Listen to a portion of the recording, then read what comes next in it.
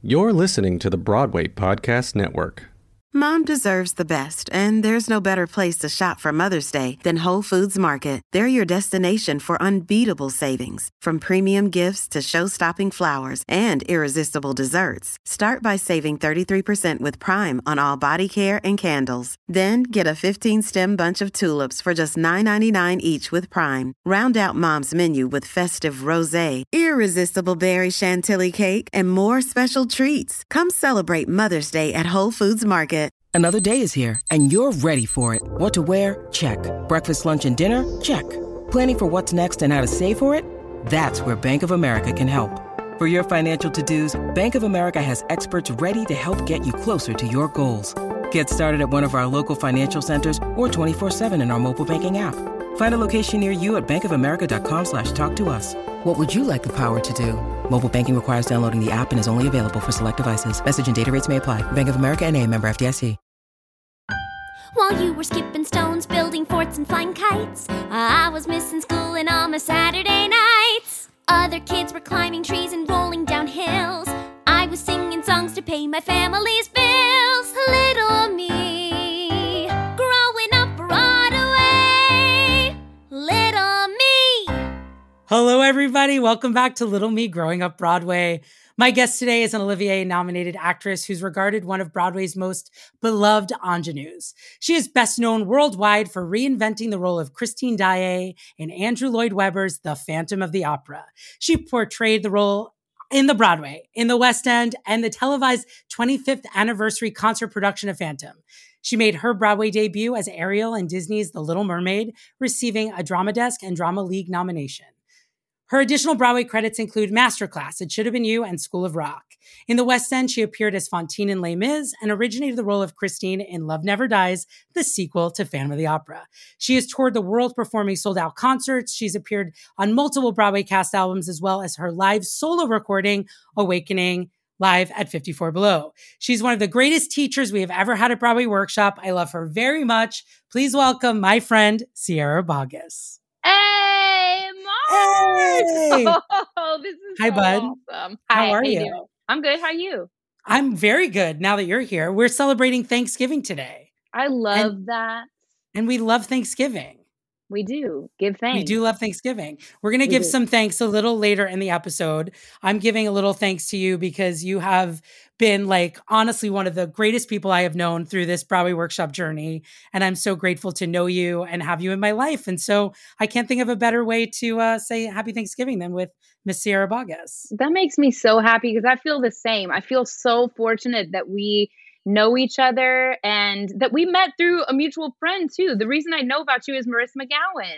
Shout out to Marissa McGowan. Shout out right away. She's the best. We grew up Yeah. together and I was like, oh, you're the most talented person I've ever met. There we go. And like the most beautiful. And pretty She's gorgeous. like so gorgeous. Yeah. Okay. So now you weren't a Broadway child star, but you were a child star in your own right. There's no way that light and that spirit was walking around Denver, Colorado and not being the star of everything she did. So take me back to the Boggess family living room.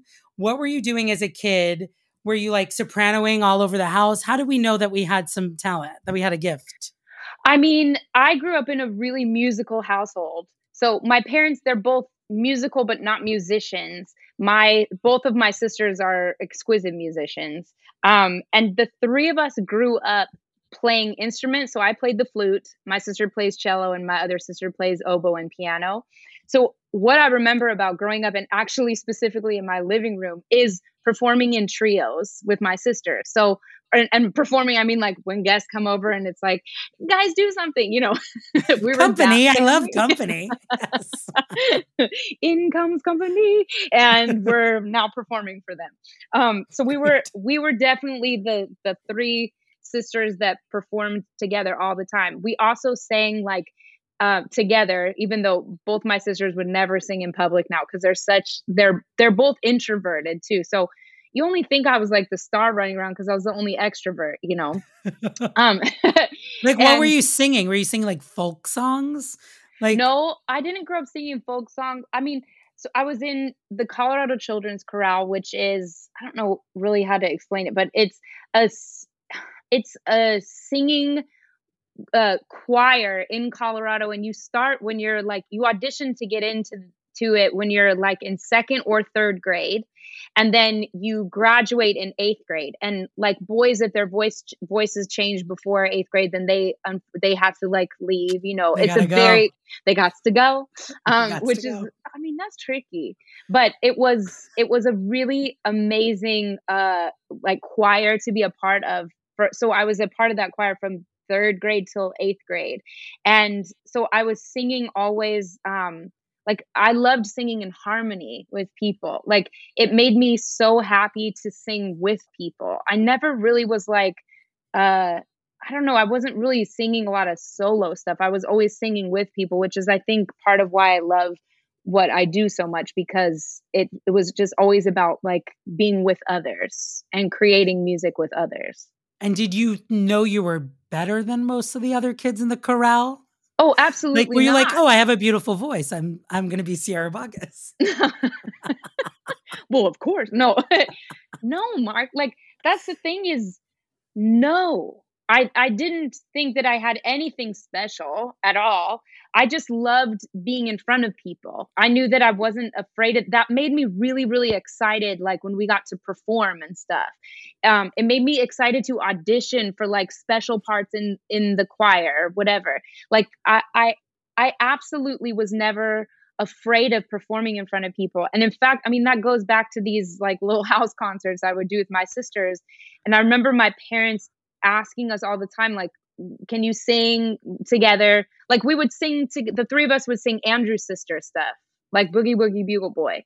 I love like it. You know, so it's like all in harmony. But I remember my sisters both didn't feel like doing it. They never wanted to perform. They were really they were nervous about it. And for me, I remember being confused of why they would be nervous about it. So that's, like, why don't you do this great thing? It's so I'm fun. like, yeah, let's do it. Like, this would be great. Like, applause? Sure. So that's all that I knew for sure. But I didn't think that my voice was anything special. I mean, I can go into that deeper if you want. I mean, what are you thinking?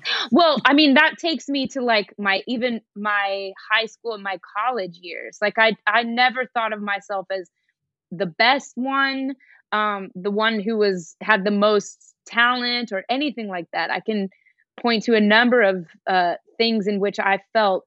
I remember going to Broadway. What was it called? Broadway. It was the group or the it was the workshop that Anne Ranking ran. That's in Florida. Yeah, well, I can't remember what that was called. Broadway Theater Project. There, we figured it out at the same time. BTP. Yes. I remember going there, and you auditioned for that, which would have been the summer in between freshman and sophomore year of college. And I remember auditioning to get into that workshop, and the groups that you got put in, if you made it into the workshop, you got put in A through E. Well, A was the best group. Well, I was in group E. I was not a triple threat. I was not these incredible like people. And I did not have confidence at all. I didn't think much of myself whatsoever. I really, really didn't. So but it was my work ethic. That was the thing that set me apart, is what I realized when I look back. It's like, oh, I see. There was tons of people better than me, but I'm never afraid of putting in the work. I love that. Now, you were also a little ice skater as a child. Yeah. Tell me how that happened. Well, to be honest, that's what I wanted to do with my life. I didn't really think of it. Now I'm doing it. Check out your Instagram, because she's spinning, she's jumping. She's testing into adult levels or whatever. I mean, I need to unpack this in a minute with you. We will. But, okay. Yeah, like, so I'm like, is Sierra going on tour with the Ice Capades? What is happening? Okay, so yes, I grew up ice skating. I'm from Denver, Colorado, so very cold. 'Tis very cold, and I suppose that's a sport in Colorado that a lot of people probably do. But what that entailed, I started skating when I was 4 years old with my older sister, Summer. We both were skating And we would go to the ice rink 3 times a week before school. So that means that you're on the ice by 6 a.m., you're off the ice by 7:30, and then you're at school by 9. Yeah, but I loved it. I loved it so much. I don't know why I loved it so much. I don't know why to this day I love it so much, but there is something absolutely just euphoric about it. And it wasn't something that made me nervous. It was something that just brought me a lot of joy, and it's what I wanted to do with my life. And the reason that I had to stop was because it's an incredibly expensive sport. And now that I'm paying for it myself, I'm like, oh, geez. That's why. So it was so expensive for my family. And so I had to stop that when I was about 12 years old. And when I think about it, like Michelle Kwan, she was like, by the time she was 13, she was like, she was like winning things. She's like on my television. Yeah, yes. Exactly. Yes. Yeah. When I look now, it's like, oh, these were the skaters I was watching. They were close to my age. That's what's so crazy. It's really, and then really you found fun. your way back to the ice during COVID, yes. because you had some free time for the first time in ever. Yes. And now you are like, what level are you at? If it was karate, you were like almost a black belt. So now you test as an adult skater. So if you're over the age of 21, you're taken out to pasture. Okay. No. So 21 plus, you're considered an adult skater, which duh. And so you test as an adult. So I passed in I think in May or June, I passed my adult pre-bronze levels. And then I just passed my adult bronze levels. So next is to pass my adult silver and then adult gold. And then like what happens? I don't really know, Mark. I mean, anything could happen. Oh my God. I love it. If you're not following Sierra Boggess, you're not listening to this episode. But if you're not, go check out Watch Her Skate. It brings me so much joy every day because it does look like you're having the time of your life and you're working so hard. We've all got to see you sort of like get back on the ice and now be like kind of really good at it again. Well, I'm getting better for sure, but it's like, and I'm so glad to be filming everything because that's also I was skating in the 90s. I didn't have unless your mom brought like the huge giant camcorder, and you don't have videos. Yeah. You don't really have much, but it is helping me progress also. One, because I'm relearning something as an adult. So you have a different body awareness. And then 2, because I am able to film myself so I can watch what my coach is saying. This is what you're doing. Then I can see what that is and I can help do self-corrections and stuff. I love all of it. Now, while you were in high school, something must have happened at some point that you went, I'm going to study this in college. This is the thing I want to do, whether I'm the best or not. What was the moment that happened in those 4 years that was like, now I know that this is what I'm meant to do? So in high school, I went to an inner city public high school. George Washington High School? Correct. George Washington High School. And I had, and this is one of the people that I'm very grateful for. Nancy Priest was my drama teacher. We called her Priest. I say called as if she's not dead. She's still alive and well and thriving very, very beautifully. But I say that because she retired. The year I graduated, she also retired, but she was the drama teacher for 30 years at George Washington High School. And I think for me, it was being in drama class, and it was not an easy A drama class. It was like, she was really tough and she took it really seriously. And she took the camaraderie seriously too. And that how we, when we're not cast on stage, that we're helping paint the sets. Even if we were cast on stage, we still paint the sets and help sew the costumes. And we help, and if we're not cast on stage, then we're like doing the makeup, or we're helping with lighting, or all of this stuff, so that it really was this community feeling, which I think is so valuable for the age you are when you're in high school, that's what you're learning. So she also, my sophomore year of high school, she took us to New York, And so that was the first time I ever went to New York. That was when I saw my first Broadway shows. Which was what? Chicago. And this is 96. So I Ooh. saw Anne Ranking and Bebe Neuwirth. Oh, wow. And then we also saw Titanic, the musical. You know I love Titanic. I do too. Oh my gosh, I love that show so much. I had the cassette tape, of course. We also saw Lion King. It was also the year Lion King came What out. a We also trip. saw Rent.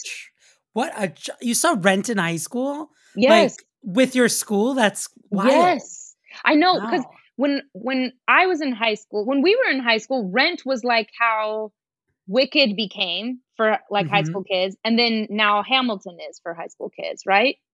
I saw Rent with Marissa McGowan. Oh my God. We were she was in 10th grade and I was in 11th grade, I think. Just so Yeah. crazy.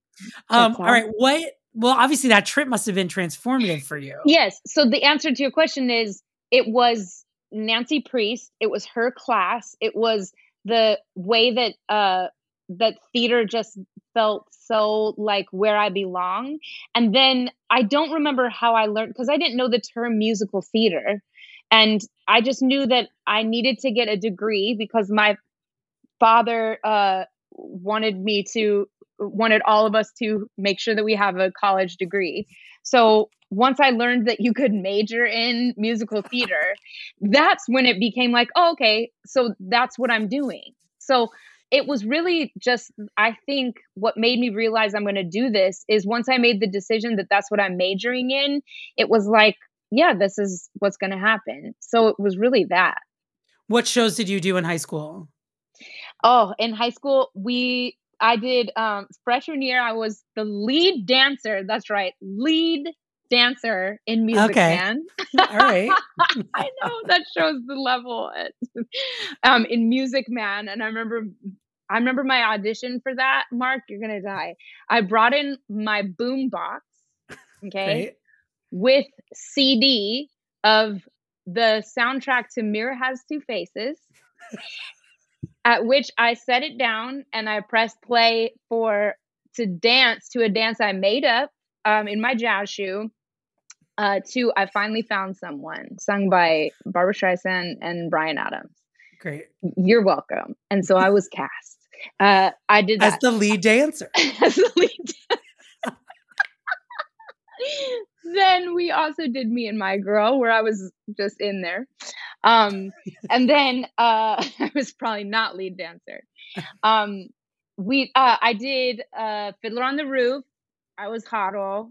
Great. And I did Godspell. I was Sonia. I was Turn Back Oh Man. Coming down the aisles of my high school, sitting on people's laps and stuff. Okay. Turn Back Oh Man. And then followed, of course, by Sarah Brown and Guys and Dolls. All right. That's a good one. And we did plays too. We did a lot of plays. We did It Runs in the Family, which I can't remember who the playwright is.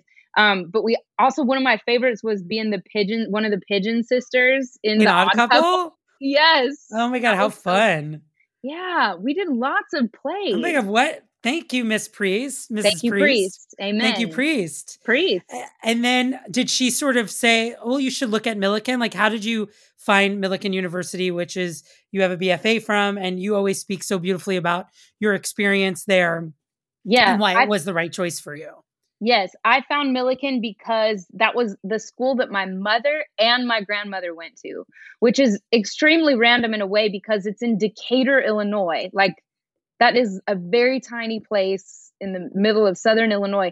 My mom was born in Decatur. My grandmother went there on the GI Bill. So it was a school that I knew about because of them. And it's a very small school, or else I wouldn't have known about it. And so I auditioned there, and I also auditioned at University of Northern Colorado because it's always cheaper to go in-state. So I needed to, audition there.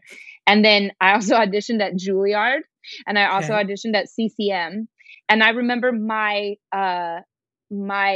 feeling when I went to CCM was I was incredibly intimidated. I mean, I was beyond terrified. That was definitely not the environment for me at that age, at 17 years old. And we talk about this when I teach with you, and that's why I think it's so important for kids that are looking at colleges to go to different sizes of schools to check them out and just see because people might be telling you you're the greatest thing that's ever been, but if you're in an environment that you're not going to thrive in, if it's overwhelming, then it's not going to be your best 4 years. And I really realized how much I would thrive in a small environment. But I didn't get in CCM. I should also say that. It's not because I got in everywhere I tried out. I should say I didn't get in there, but I don't think I could have gone there even if I had gotten in, because it was so intimidating to me.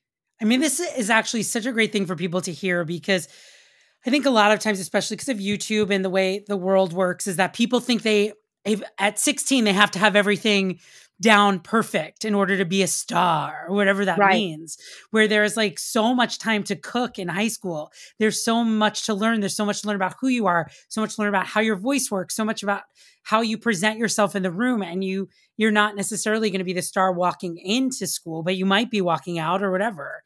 But yes. I think it's a really important lesson that you don't need to know, everything about what kind of performer you are at 16. That's right. I certainly didn't. I really didn't. No. I mean, none of us know. I feel like our generation or whatever, like we didn't know anything at 16. No, I feel like I still don't. No, lots of stuff.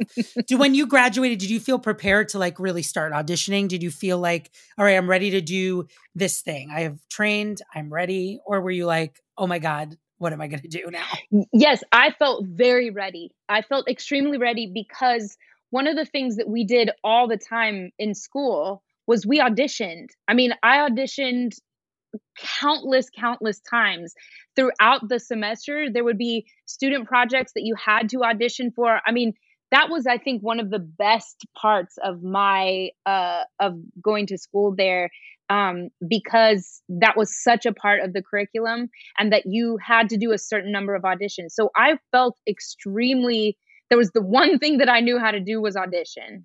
And so I was ready. I was absolutely ready to do that. Now, that being said, I remember having this really fabulous moment with Tara Rubin casting when I first get there, because I do think that schools are antiquated in how they tell you to look for your auditions in New York.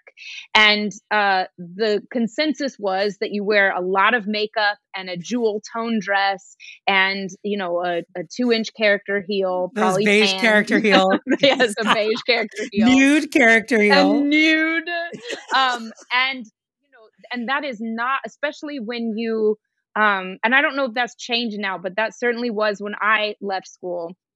And I don't actually think that it's changed much, because I still see gaggles of girls in line for their auditions wearing a jewel tone.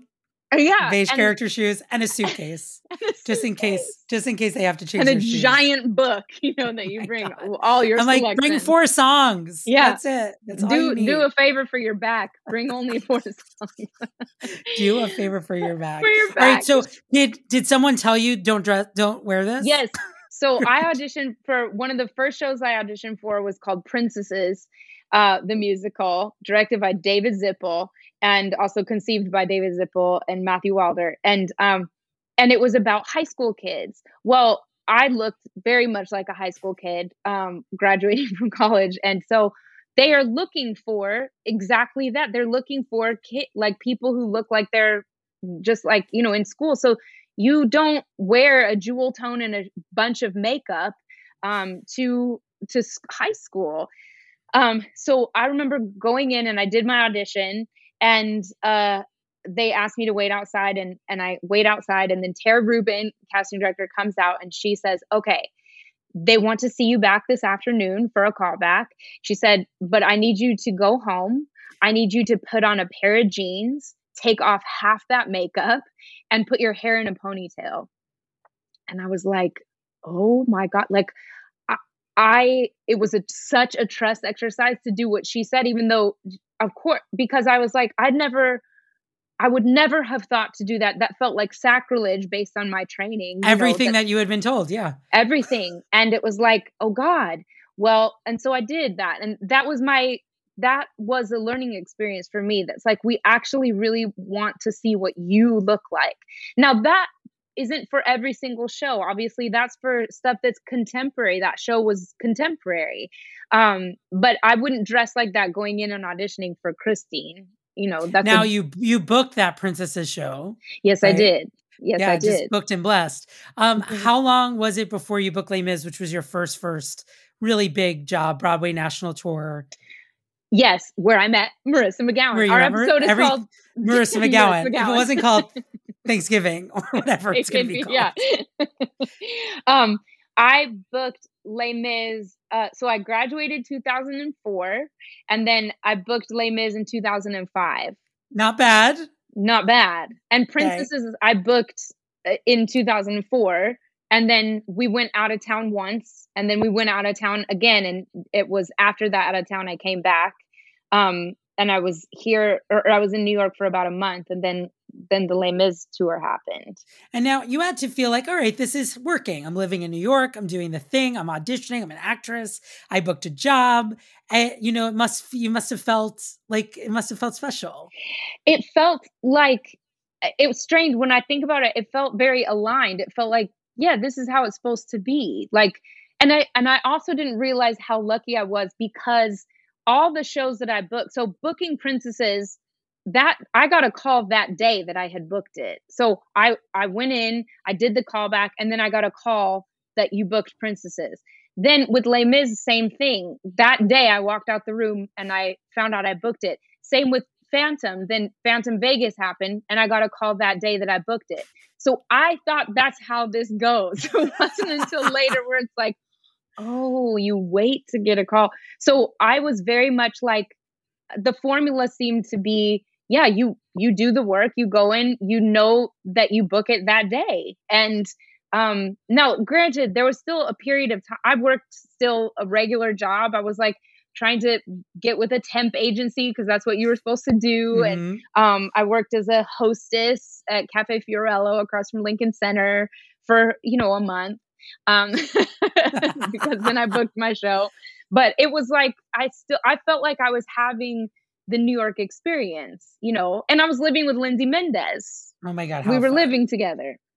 Wow. All right. So you book Les Mis and you hit the road in that show in the ensemble and covering Cosette, yep. Which I'm sure was a thrill as someone who grew up in the same generation as me. That was the biggest thing. I mean, we talked about Rent, but Les Mis was eclipsed everything in my house. That's right. Yes, yeah. For sure. That was the cassette tape I wore out the most. And so that must have been a cool moment to be like, oh my God, I'm in like as good as it can get, Les Mis. Oh, yes. I didn't think it gets better than that. It's like, I remember when I was learning the show and I would sit on the barricade and watch the girl that I was, that I would be replacing in the show. And I would watch her from sitting on the barricade off stage. And I just thought like, this is it. Like nothing is better than this. And even when people ask me now, what's your favorite show that you've done? I still say Les Mis. And it's not even the time I played Fantine. It's the time that I was the understudy to Cosette and I was in the ensemble. And it's just because that show is, I would have played anything in that show. It was the most magical, true like New York, Broadway kid's dream. Yeah. Tell everyone what your big solo line was if you were on in your normal track. And in a bed. Thank Just like you. the most beautiful voice I've ever heard. And that's all she's going to sing tonight. And in a bed. The end. Thank you. Thank you so much. Thank you so much. Hey, it's Kaylee Cuoco for Priceline. Ready to go to your happy place for a happy price? Well, why didn't you say so? Just download the Priceline app right now and save up to 60% on hotels. So whether it's Cousin Kevin's Kazoo Concert in Kansas City, go Kevin, or Becky's Bachelorette Bash in Bermuda, you never have to miss a trip ever again. So download the Priceline app today. Your savings are waiting. Go to your happy place for a happy price. Go to your happy price, Priceline. Lucky Land Casino, asking people, what's the weirdest place you've gotten lucky? Lucky? In line at the deli, I guess? Aha, in my dentist's office. More than once, actually. Do I have to say? Yes, you do. In the car before my kids' PTA meeting. Really? Yes. Excuse me, what's the weirdest place you've gotten lucky? I never win and tell. Well, there you have it. You can get lucky anywhere, playing at LuckyLandSlots.com. Play for free right now. Are you feeling lucky? No purchase necessary. Void where prohibited by law. 18+. Terms and conditions apply. See website for details. Now, you do Les Mis for a while before Phantom comes knocking in the original Vegas production, which was a cut down 90-minute version of Phantom that they built a theater for, and you were to be the Christine in this very big Vegas production of Phantom. Now, talk to me about what was happening in your head when all of that happened for you, because that's you went from the ensemble to like the biggest female role written in many years. Yes. So it was a bizarre thing because I was on tour with Les Mis. I was on tour for 6 months, and maybe 5 months into it, people that were covering Cosette, playing Cosette, any soprano in the company was having this audition for this new Vegas production of Phantom. Well, I didn't have an audition. I had an agent at the time, who is not my agent. It was like Ann Steele. No, I won't say who, but I had this agent that I ended up calling my agent and saying, hi, all these people. I was so nervous to ask for this. I'm like, all these people have this audition, and I was wondering if it would be okay is there a way that I can audition for this? And the agent was like, no, you don't want to do that. That's not something that you want to do. It's, then you wouldn't be in New York, you would be in Vegas, and all these reasons why I shouldn't.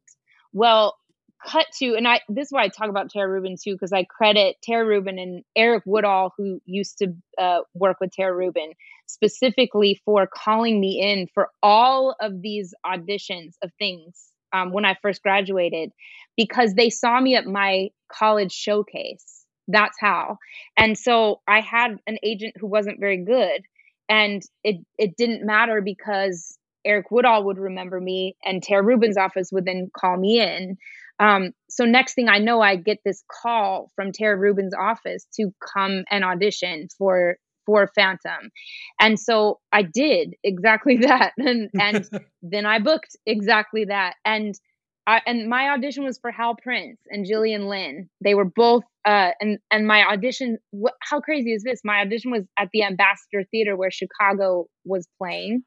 Oh my God, your first Broadway show I saw. Isn't that something? That's really something. Yeah. And Hal was so smart that he did his auditions on a Broadway stage, because you audition differently when you're on a stage and it's seen differently. And it's just like, that's so smart as opposed to a cold, small room,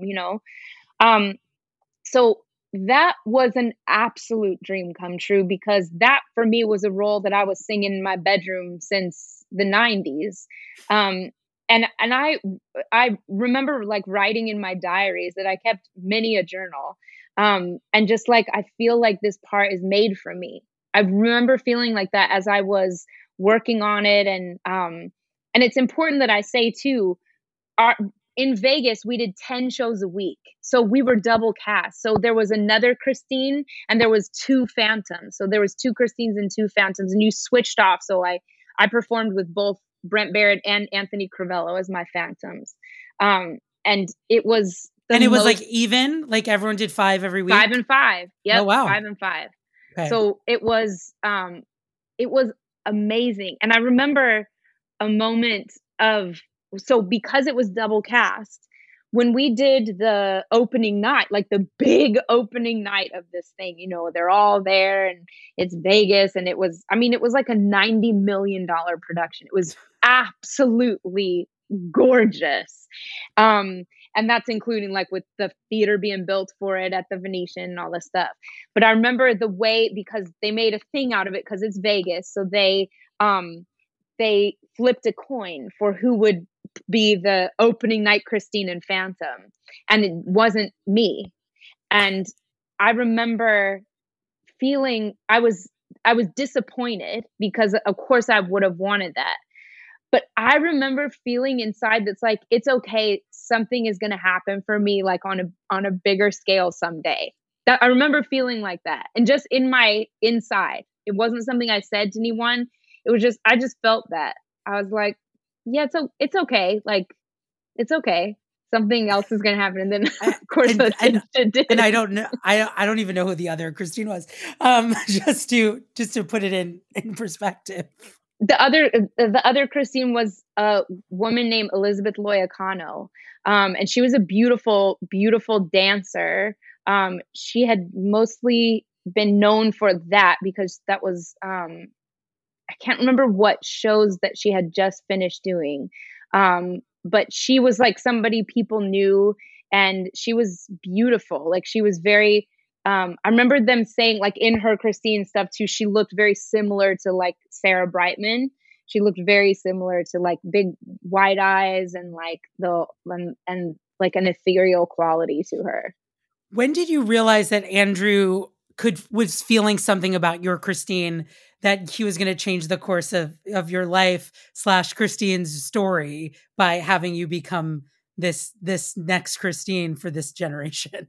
Oh, I remember this very clearly. So I was in Vegas and we were doing previews, and so we didn't have the opening night person yet or anything at this time, but we were doing previews. So we were switching off each night, and Andrew had come to see a preview and I was on as Christine. I didn't know he was in the audience or anything.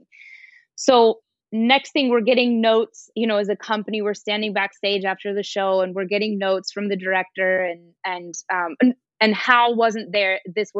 Hal was there, but he wasn't the one giving notes at this time. It was Artie Masella, who's his right-hand man. So we're getting all these notes, and next thing, David Caddick, who's the musical supervisor and conductor of the show, he pulls me over to like off stage. So everybody's like watching me leave the stage with David Caddick.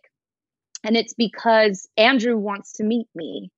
And so we go off and I have this moment with Andrew Lloyd Webber, and he is telling me what an amazing job he thought that I did and all this. And I'm just freaking out. I'm like 23 years old or whatever, and thinking like, this is the most amazing. And I remember specifically David Caddick had told Andrew that I have perfect pitch and both my sisters have perfect pitch and we're all musical and like all this stuff, which Andrew found very interesting. And like, we just had this moment that was very nice. And that was that. That was what that was. So I knew that he really liked my Christine. But then I didn't have any like interactions or anything with Andrew until a year and a half later. Cause then I went off and did Little Mermaid, and big deal. Made her Broadway debut as Ariel in The Little Mermaid. It's a pretty good Broadway debut. Yes. All right. So you make your Broadway debut in Little Mermaid, and you hear from Andrew after that, and he says, well, not yet, because that was it. That was the only interaction I had ever had with him, was just that he saw me as Christine in Vegas and he thought it was very good. The next thing that happened was during Little Mermaid, I had an audition for Love Never Dies. And it was, all the it girls of my like generation were there in the waiting room at Telsey's office, I remember. And I remember that Andrew walked in with Glenn Slater, who was the lyricist, and Glenn Slater, who had been the lyricist as well on Little Mermaid. So I knew him. But I said hi to Andrew as if he would remember me. I don't know if he did, to be honest with you. I can't imagine that he would have remembered me from like when I think about it. But I went in and I did my audition, and I got a call back that day for it. And I remember when my callback was for Jack O'Brien, the director. And I remember Jack saying in the audition when I came in and I sang my callback, and he said, I understand why Andrew just wanted to hear you sing all day. And so I booked that. I'm rewinding for 2 seconds because I have to touch down on Mermaid, and then we have to do some other things. But to obviously be a Disney princess and play Ariel in Little Mermaid, it felt like a cosmic moment that the show is starting out in Colorado, and they needed someone who had some familiarity with skating. Yes. And it just seems and like Jodie Benson, voice of Little Mermaid, went to Milliken. Stop. It's too many things. You know, like the universe aligns sometimes in a very crazy way. But did you go into that process being like, this is mine? It's too many things that are exactly where they're supposed to be. No, not at all. I did my first audition for I was in Vegas playing Christine, and I went to New York for like a vacation. And I auditioned on a whim for it. And this was like October of 2016. And I heard nothing back. I had no call back. I heard nothing.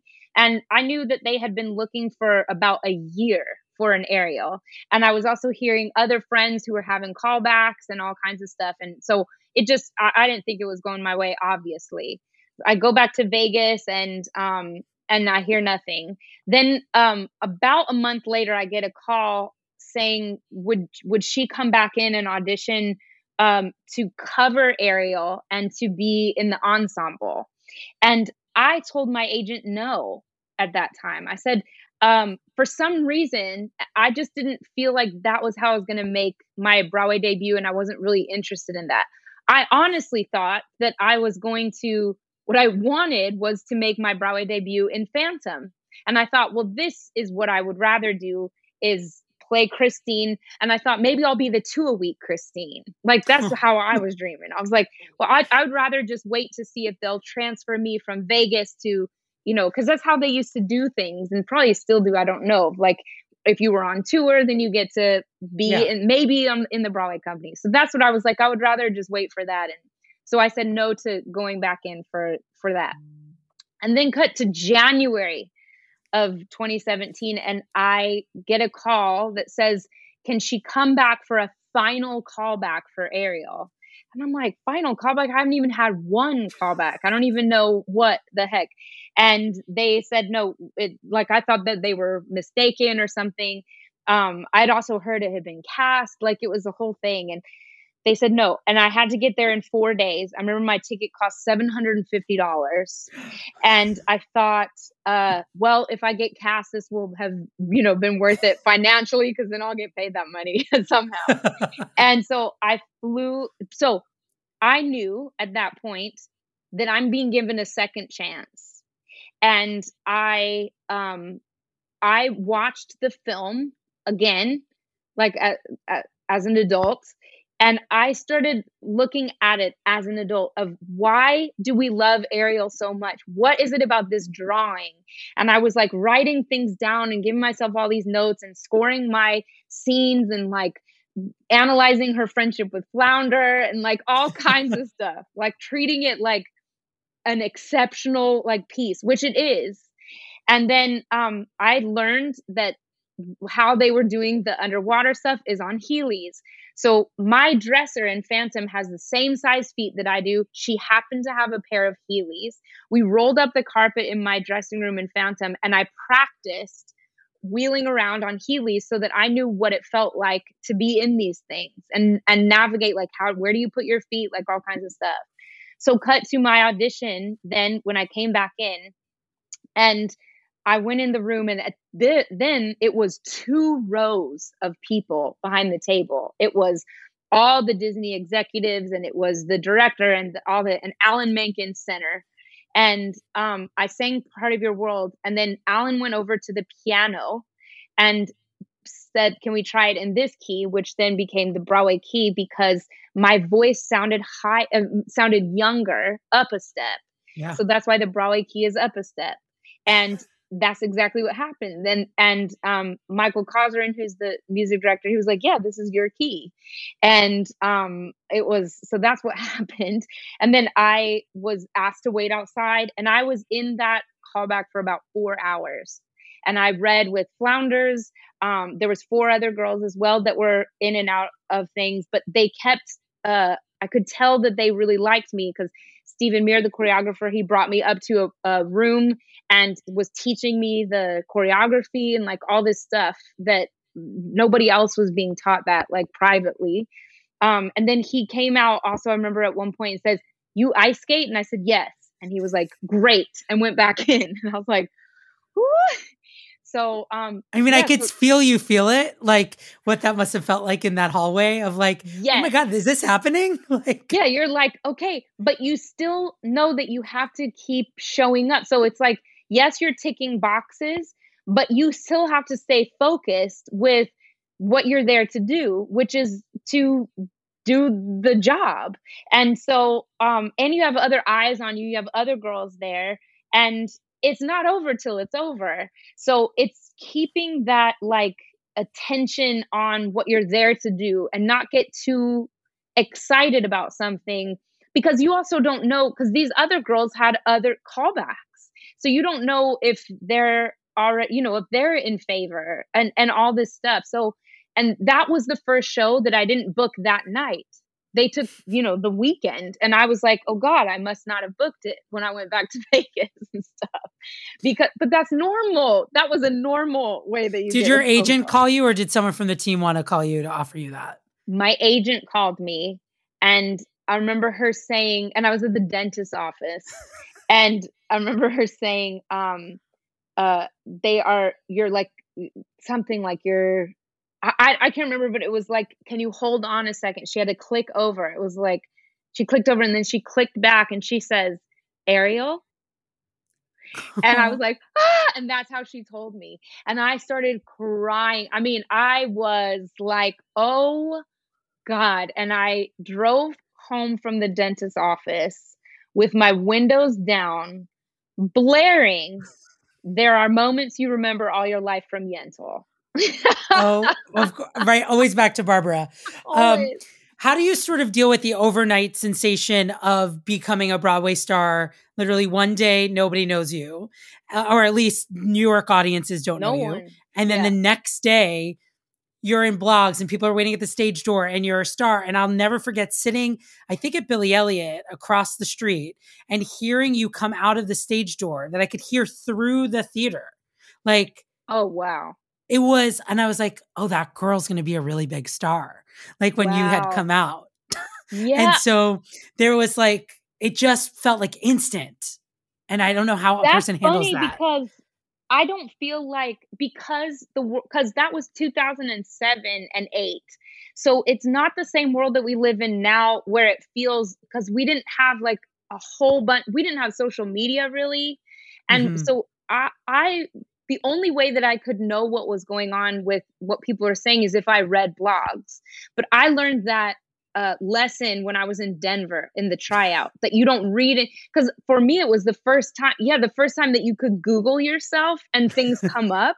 And it was like a few articles, but I learned that the hard way, because as soon as you see people saying mean things about you, it now devastates you. So I learned to not look at anything while I'm doing this. And I don't know how people deal with this now, like young kids coming, and it feels more overnight than what I was experiencing. But also remember, I didn't grow up with like a stage door atmosphere, or I didn't stage door really people.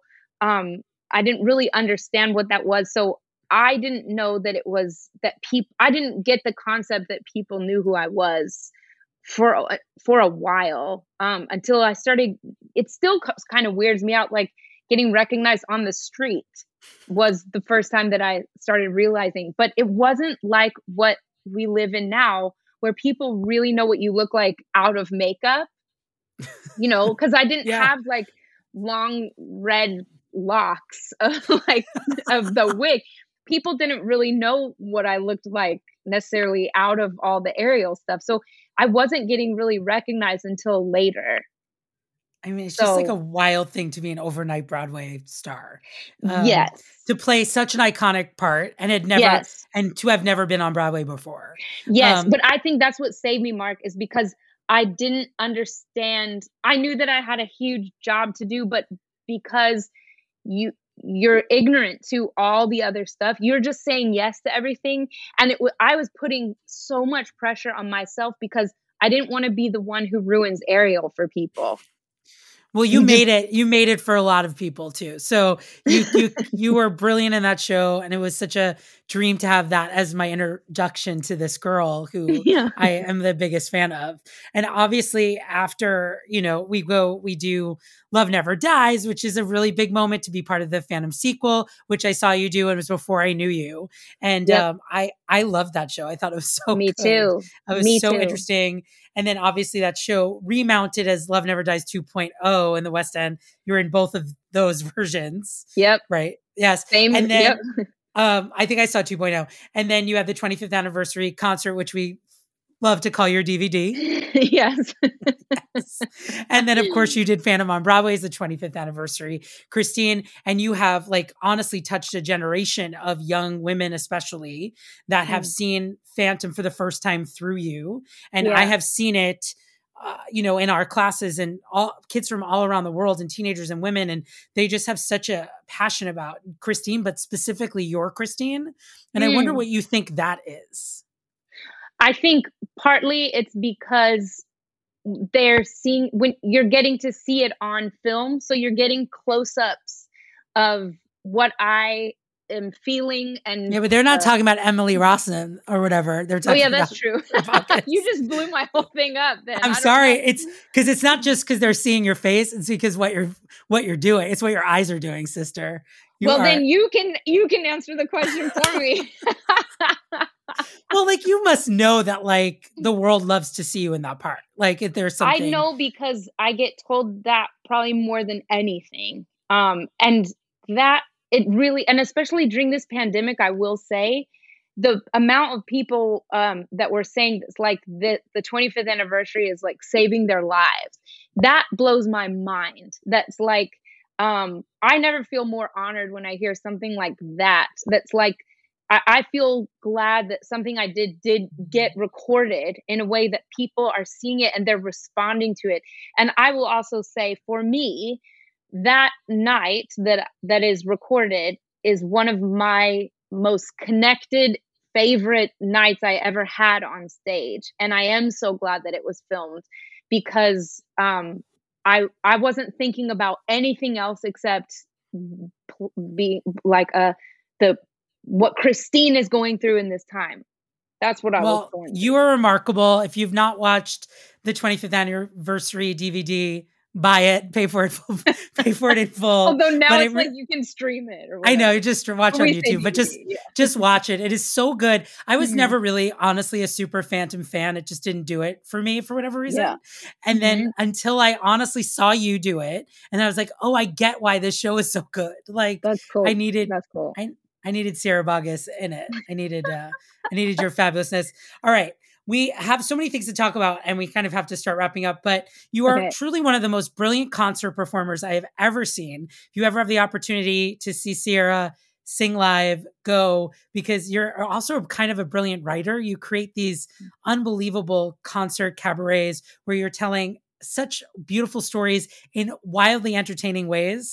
And I'm wondering if there's more writing ahead for you, if that's something because that is a skill that a lot of performers do not have. I don't ever think about it as writing. I just think about what do I want to say about this? And that's it. That's it. So I don't even consider myself a writer, or that's something that I want to do, but I'm very particular about my show, because if you're coming to see Sierra Boggess in concert, I want it to be my voice, whether I'm speaking or singing. So I think that's where it comes from, is that I just want to be in control of jokes and stories that I tell. And it's so good. You're so good at it. It's thank you. I think you're a masterclass on how to put together a cabaret act, friend. Thanking you. I'm thanking you. Now, what is coming down the pike for you? I know you've been involved in so many shows that were in development pre-COVID, and lots of things that could come in. What's other than becoming the world's greatest ice skater, what else are we looking forward to? Well, I just realized I can say this because we're the Thanksgiving episode. Yes. So I'm telling you and the people these things.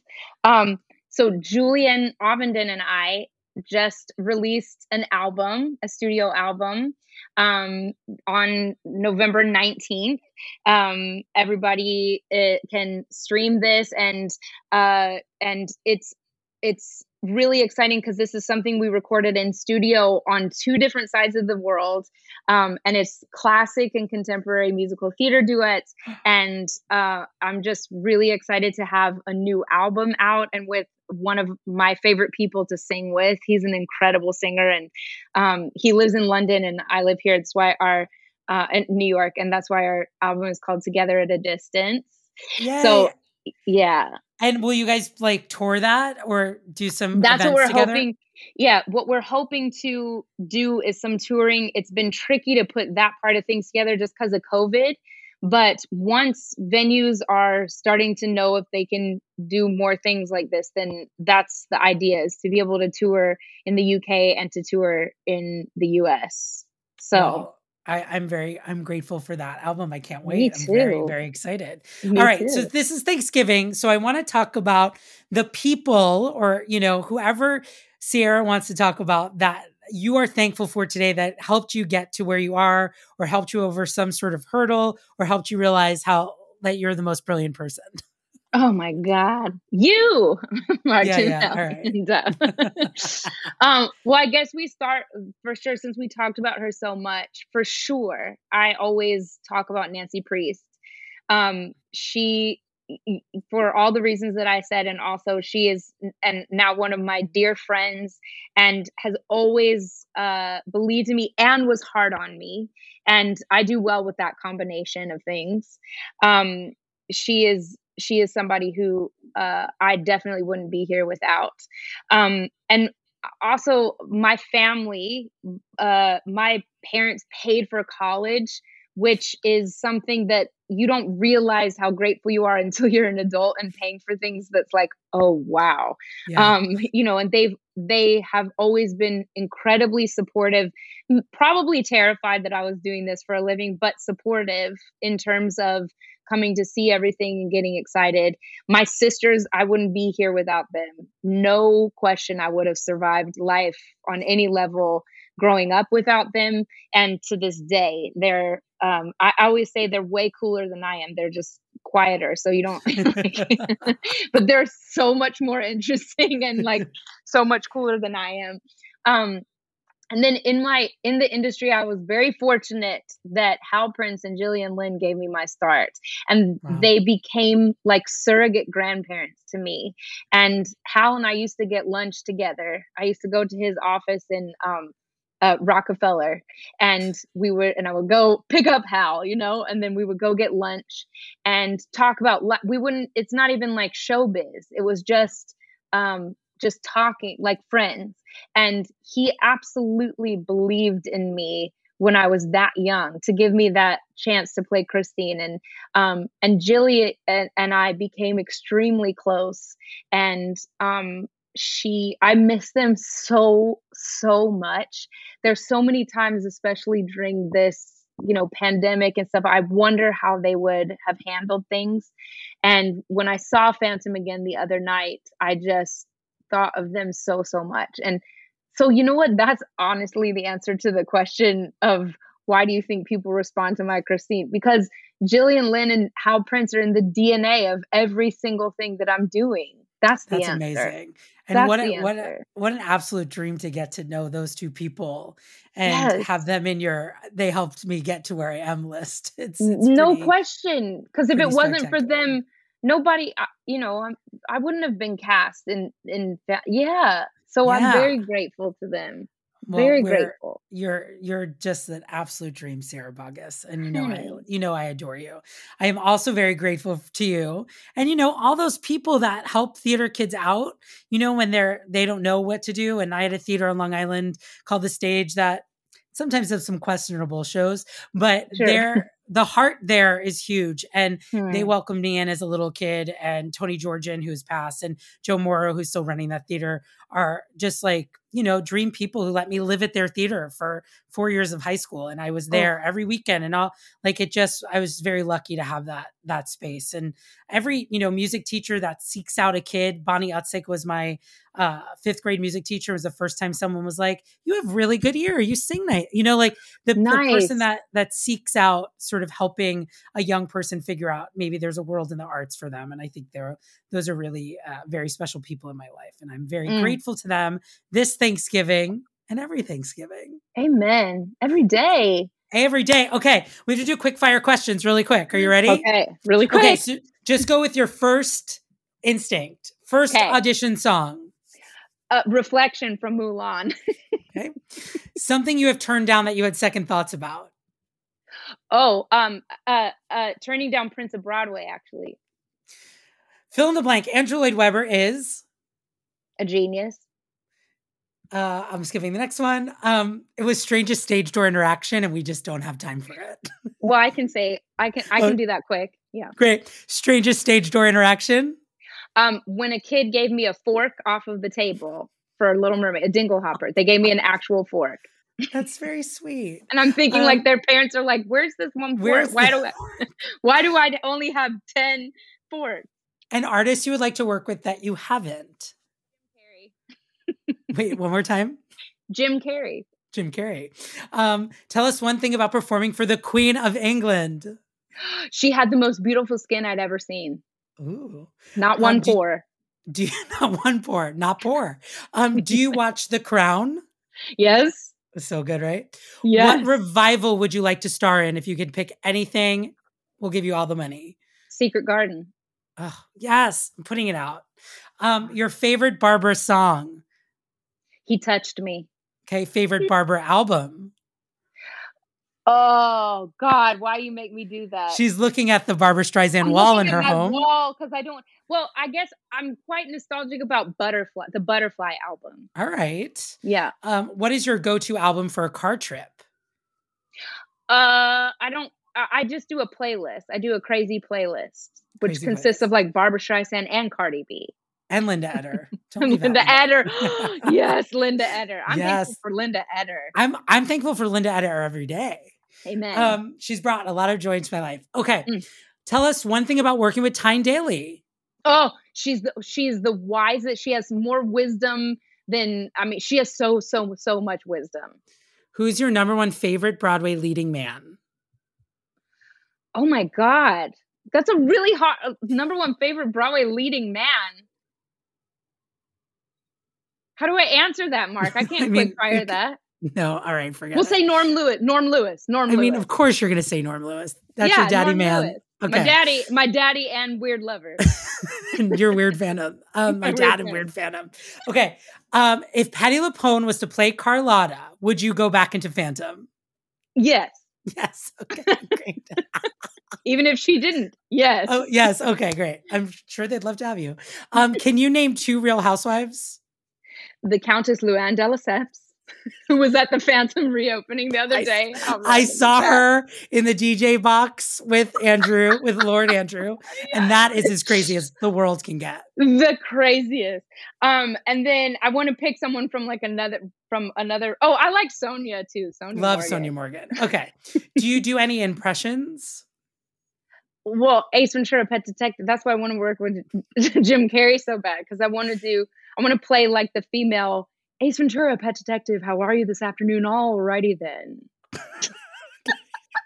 All right. Is there a TV sitcom family you would like to be a part of?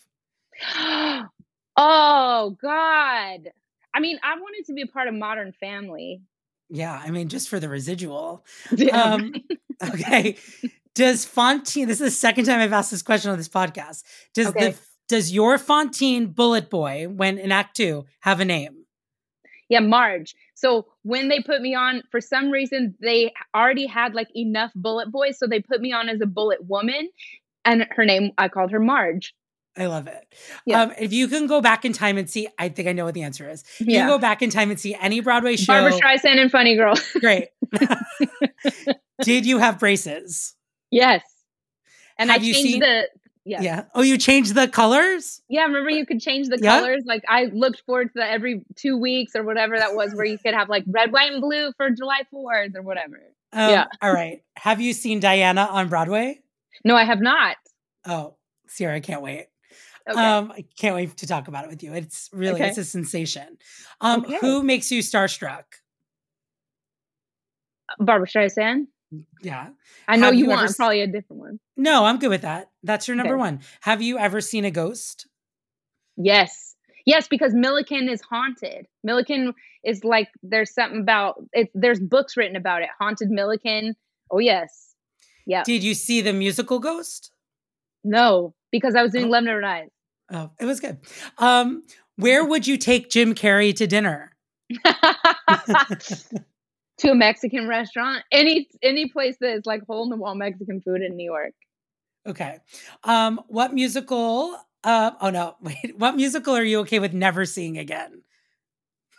With never seeing again? Well, I don't know. I can't answer that. My Disney training doesn't allow me to answer that. Oh, I've had some Disney stars on this, and they're like really good at answering questions. Okay, couple more questions. Have you ever left a show at intermission? Yes, in Mermaid I did. I got really sick. Oh, you went out at intermission. Yeah. Have you ever seen a show? You don't have to say what it is. Great. I will not say, but yes, I did. Great. And yes, I left one when I was on stage. Okay. What movie can you watch over and over?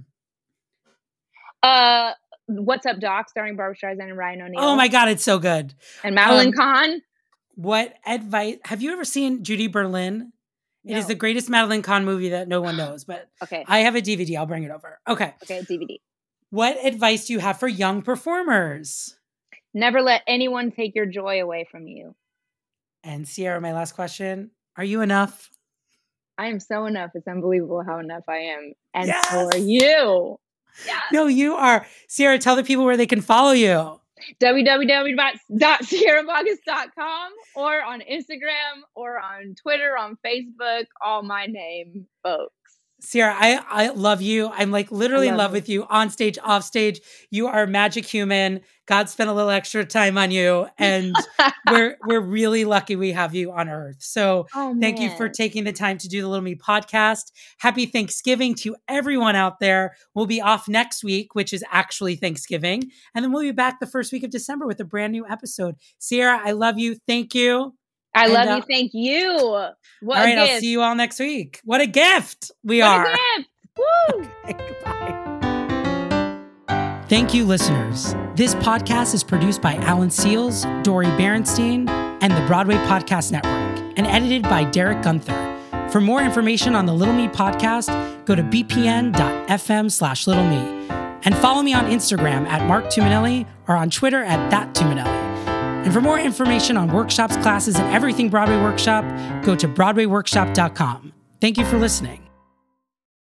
Hey, it's Leslie Odom Jr. here on the Broadway Podcast Network to tell you about the Rise Theater Directory, a program of Maestro Music. Rise is a national online resource designed to connect and empower backstage and administrative and creative theater professionals from underrepresented backgrounds. If you work or aspire to work in the theater community, this can help you find your next project. And if you hire theater professionals, search the Rise Theater Directory to find your next team. Create your profile now and get more information by visiting risetheater.org. That's theater with an RERISETHEATRE.org, because only together we rise. Lucky Land Casino, asking people, what's the weirdest place you've gotten lucky? Lucky? In line at the deli, I guess? Aha, in my dentist's office. More than once, actually. Do I have to say? Yes, you do. In the car before my kids' PTA meeting. Really? Yes. Excuse me, what's the weirdest place you've gotten lucky? I never win and tell. Well, there you have it. You can get lucky anywhere, playing at LuckyLandSlots.com. Play for free right now. Are you feeling lucky? No purchase necessary. Void where prohibited by law. 18+. Terms and conditions apply. See website for details.